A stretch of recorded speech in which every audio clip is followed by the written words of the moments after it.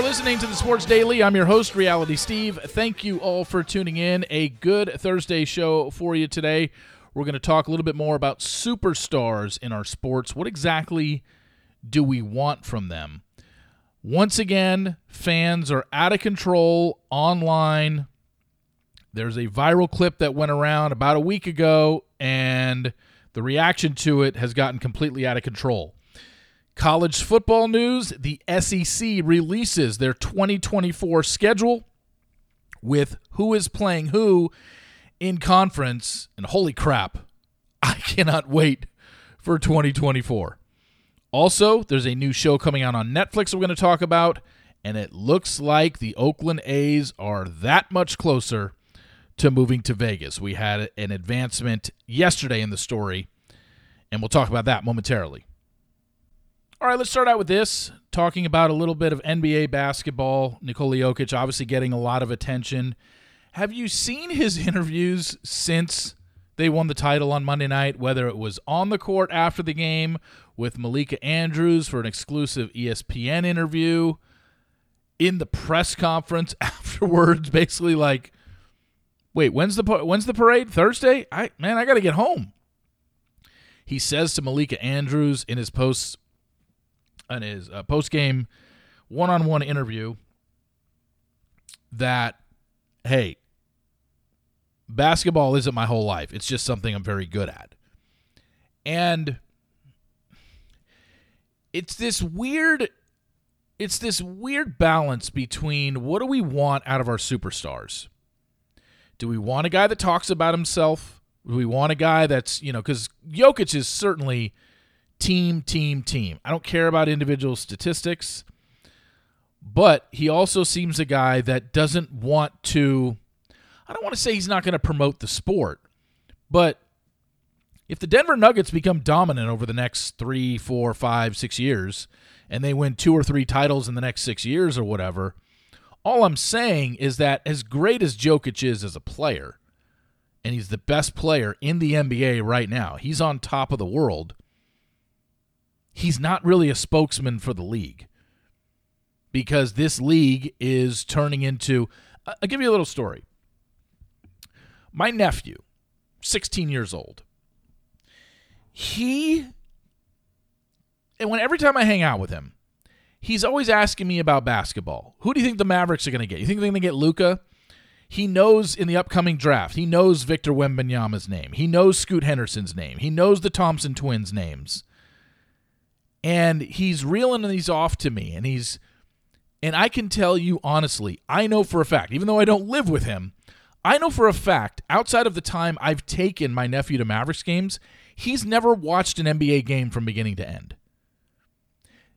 Which is really weird, but that's the way kids consume sports nowadays.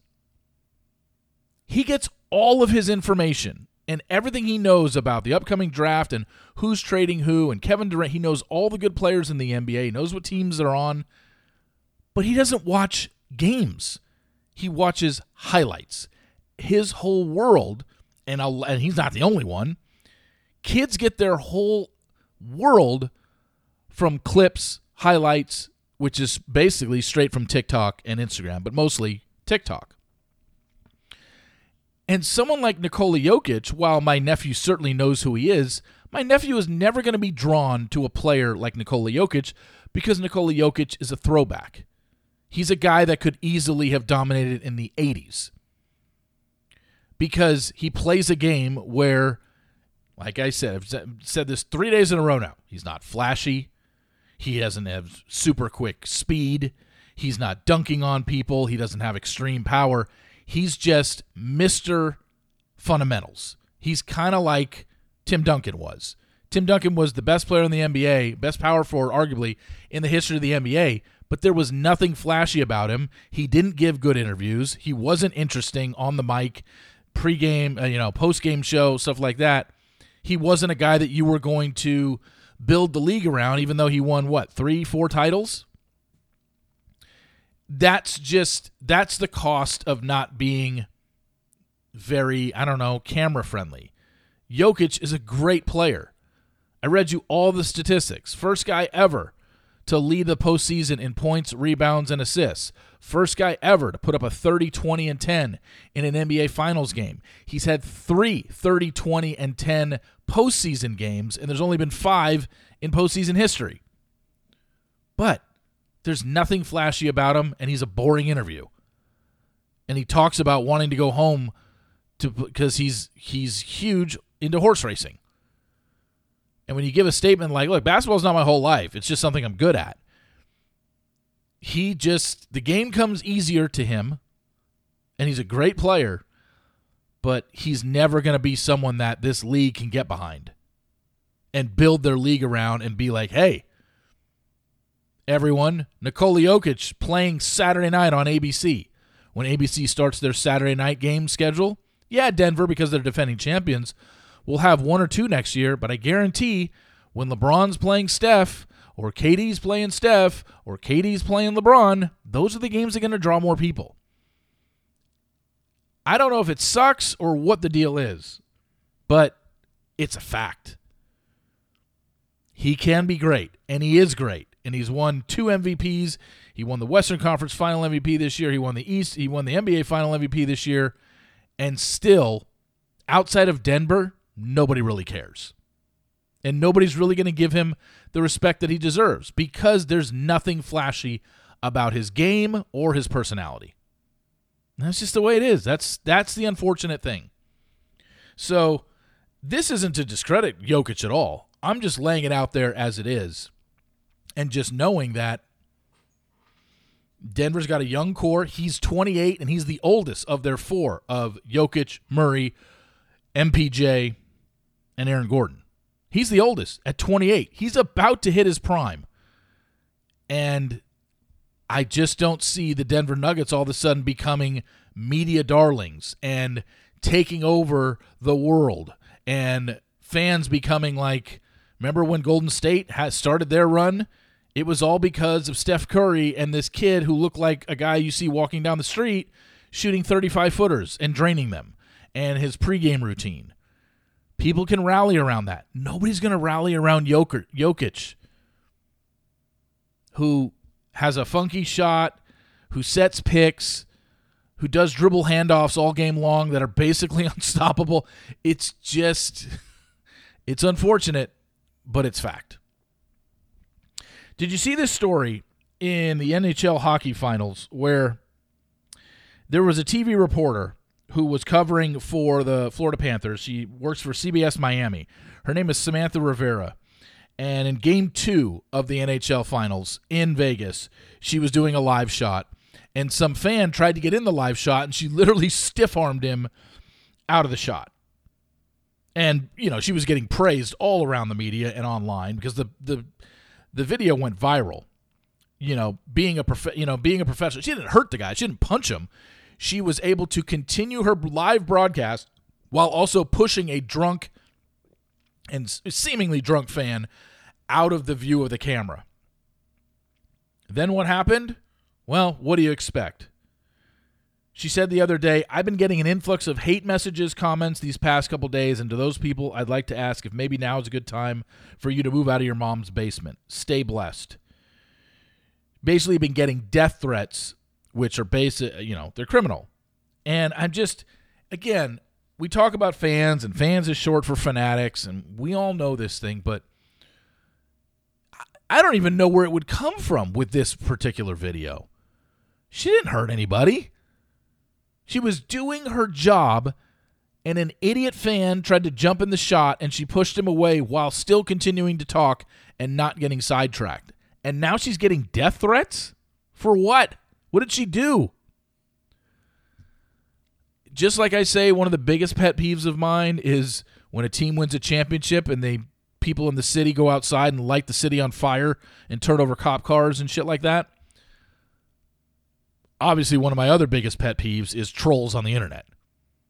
Just, not that they do it, because we're well into it to where I know it's happening. No matter how many times I say it, and no matter how many times I tell people just leave shit alone. You don't have to give people your opinion on their Instagram stories or their Instagram captions. You don't have to tell them how much you don't like them. They'll live, trust me. Nobody cares what you think. I could say that till I'm blue in the face. It's still going to happen. My issue is that there's no repercussions for it. I don't know how we develop some sort of repercussions for it, but there needs to be. You know, maybe this woman, maybe Samantha Rivera is going to do a deep dive or hire a private investigator and find out who these people are that are sending her death threats, and then she can go to their job. Just like we have seen in recent times, some people outing the trolls on internet, whether putting their real name and job out there or saying this is who they are, or contacting their workplace and saying, hey, by the way, just to let you know, one of your workers sent me this. I know I'm doing it. I don't get it as much as somebody like that because I'm not that big of a public figure. In the Bachelor world, yes, people know the name Reality Steve, and I'm a public figure within that niche audience. But it's never gotten to the point outside of one time last year, and I got mad at it, but I kind of let it go. But if it happens again, I know going forward, because just talking about it and getting mad and not doing anything about it seems to accomplish nothing. So anybody wants to try me with any sort of threat or death threats or whatever, they're going to be exposed. And I have no problem exposing people. But for this to happen to this reporter who literally did nothing wrong, it's just, once again, social media can be a great thing, but it's stories like this that make me just shake my head. All right, you know I'm a huge college football fan. The SEC announced today their conference schedule for 2024. Right now, it's an 8-game conference schedule. They are still determining if going forward after 2024 they're going to go to a 9-game conference schedule or not. But right now, conference schedule is at 8 games for 2024 because Oklahoma and Texas are coming to the SEC, as we know, next year. This does not pertain to this year, but 2024, and holy crap, the two big dogs in the SEC right out of the gate, I think you could say have the number 1 and number 2 toughest conference schedules starting in 2024. Let's start with Alabama. Their home games, Alabama, they've got Auburn and Georgia. Road games, LSU, Oklahoma, and Tennessee. And by the way, they also play Wisconsin on the road in non-conference in 24. So your toughest road games in 2024, Alabama's at Wisconsin, at Auburn, at Georgia. Those are the away games. Sorry, I'm reading this wrong. The away games at Wisconsin, at LSU, at Oklahoma, at Tennessee. Your conference home games that are the tough ones, Alabama plays Auburn and Georgia. I believe this is the first time Auburn and Georgia have played in the regular season since it's either 2012 or 2014 because they had that weird rotating schedule. Then you've got Georgia sitting there with look at Georgia's road games in 2024 in conference. At Alabama, at Ole Miss, at Texas. Home games for Georgia in conference in 2024. Florida, well, that game's in Jacksonville, as we know. Auburn and Tennessee. It's stacked, and I absolutely love it. It makes more sense for Oklahoma and Texas to go to the SEC than it does for USC and UCLA to go to the Big Ten. Now, I don't know what Texas thinks they're accomplishing by going to the SEC because they've been an average Big 12 team for God knows how many years now. I mean, they're a 9-3 team every year. Outside of that one year where Sam Ehlinger said, they won the Sugar Bowl and he got up there and said, "We're back." They've basically been a 500 team ever since. And yes, now they have Arch Manning, and maybe Arch Manning will be ready to go in 2 years when they move to the SEC. But do I think Texas is going 12-0 in the SEC? Not a fucking chance. Just like when A&M went to the SEC and finally got away out of Texas's shadow. What has A&M done since they've gone to the SEC? Outside of the one Manziel year. What have they done? And it's not like they won the national championship either. Still lost 2 games that year. So I think Texas and Oklahoma have a rude awakening coming for them when they go to the SEC. Yeah, maybe Oklahoma will squeeze in an 11-1 season in 1 year. Maybe Texas can go 10-2. But if Texas can't even go 11-1 or 12-0 in the Big 12, which they haven't done since, I think, the Vince Young year, which was, 05, 04, 03? Can't remember. Texas hasn't dominated the Big 12. And if they can't go 11-1 or 12-0 in the Big 12, they're certainly not coming close to that in the SEC. When in their first year in conference, look at these conference games that Texas has in their first year. Home against Mississippi State, Florida, Georgia, and Kentucky. On the road against Oklahoma, which is the Red River rivalry in Dallas. They've got A&M and then Arkansas and Vanderbilt. So that's Texas's first year. Look at Oklahoma's first year in SEC football. Texas, home game, or the Dallas, the Red River rivalry. Then they've got Alabama and Tennessee at home. They've got LSU, Auburn, and Ole Miss on the road. This is screaming 8-4, 9-3 every year for Texas and Oklahoma, especially if Oklahoma doesn't improve their defense. They've been obviously better than Texas over the years. They made, with Lincoln Riley at least, they made the college football playoff 4 times. At least they were getting there, putting themselves in position. They just never had the defense to stop anybody come playoff time. And now they're going to the SEC. I know they have a defensive coach in Brent Venables, but their defense stunk last year. So we'll see. I'm excited. Not saying I'm not looking forward to 2023 season because I'm starting my college football studying probably this weekend and start reading up on some teams and some games.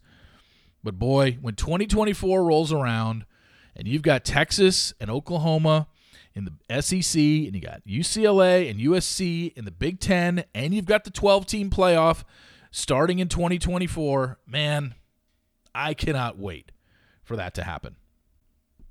One other thing to talk about is Netflix announced yesterday that on July 12th, they're coming out with a new show called Quarterback.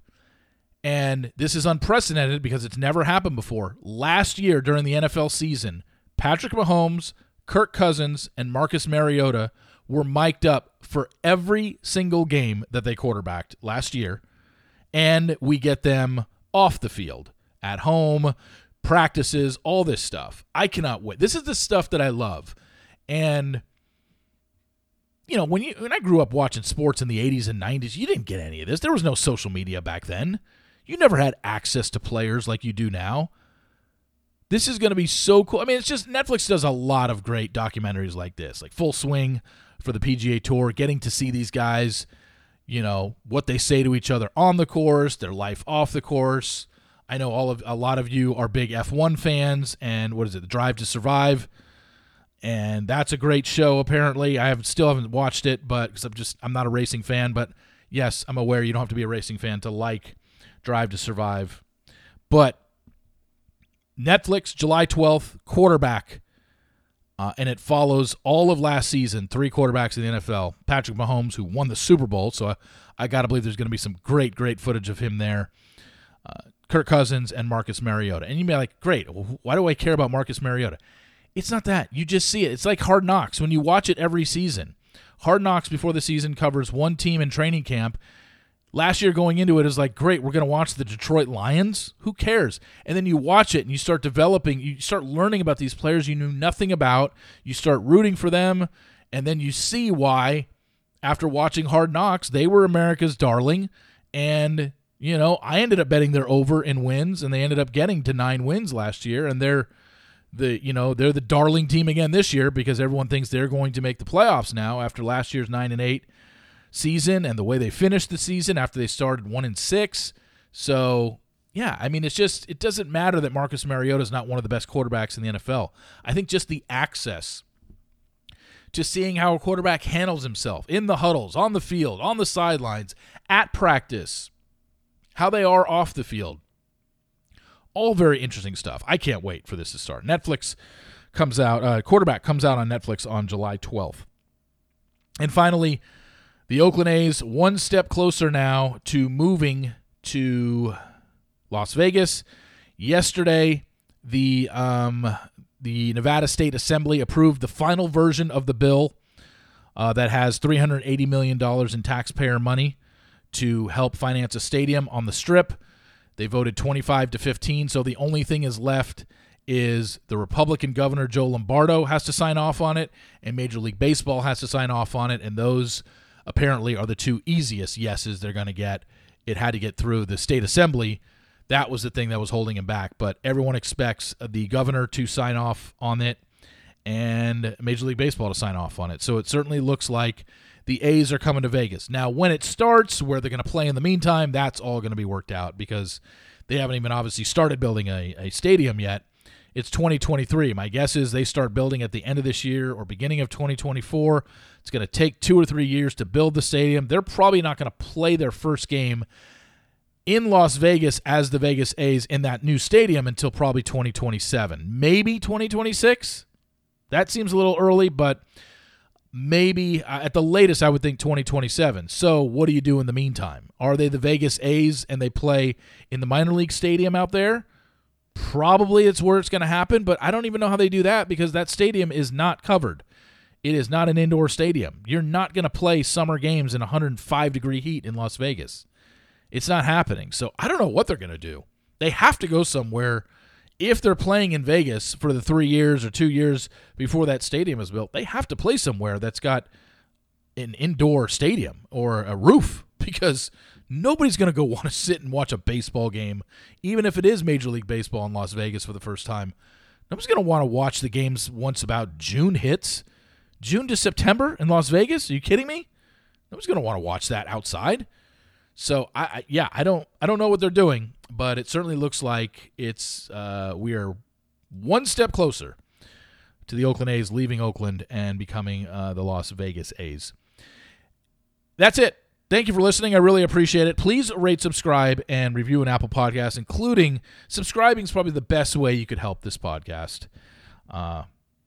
That's the easiest. Trust me. Pass it along to your friends. Tell everyone else about it. That'll help the podcast as well. Rate and review. That helps tremendously. So I really appreciate you all listening. Thank you all for listening. And remember, sports will always be the greatest reality show on television.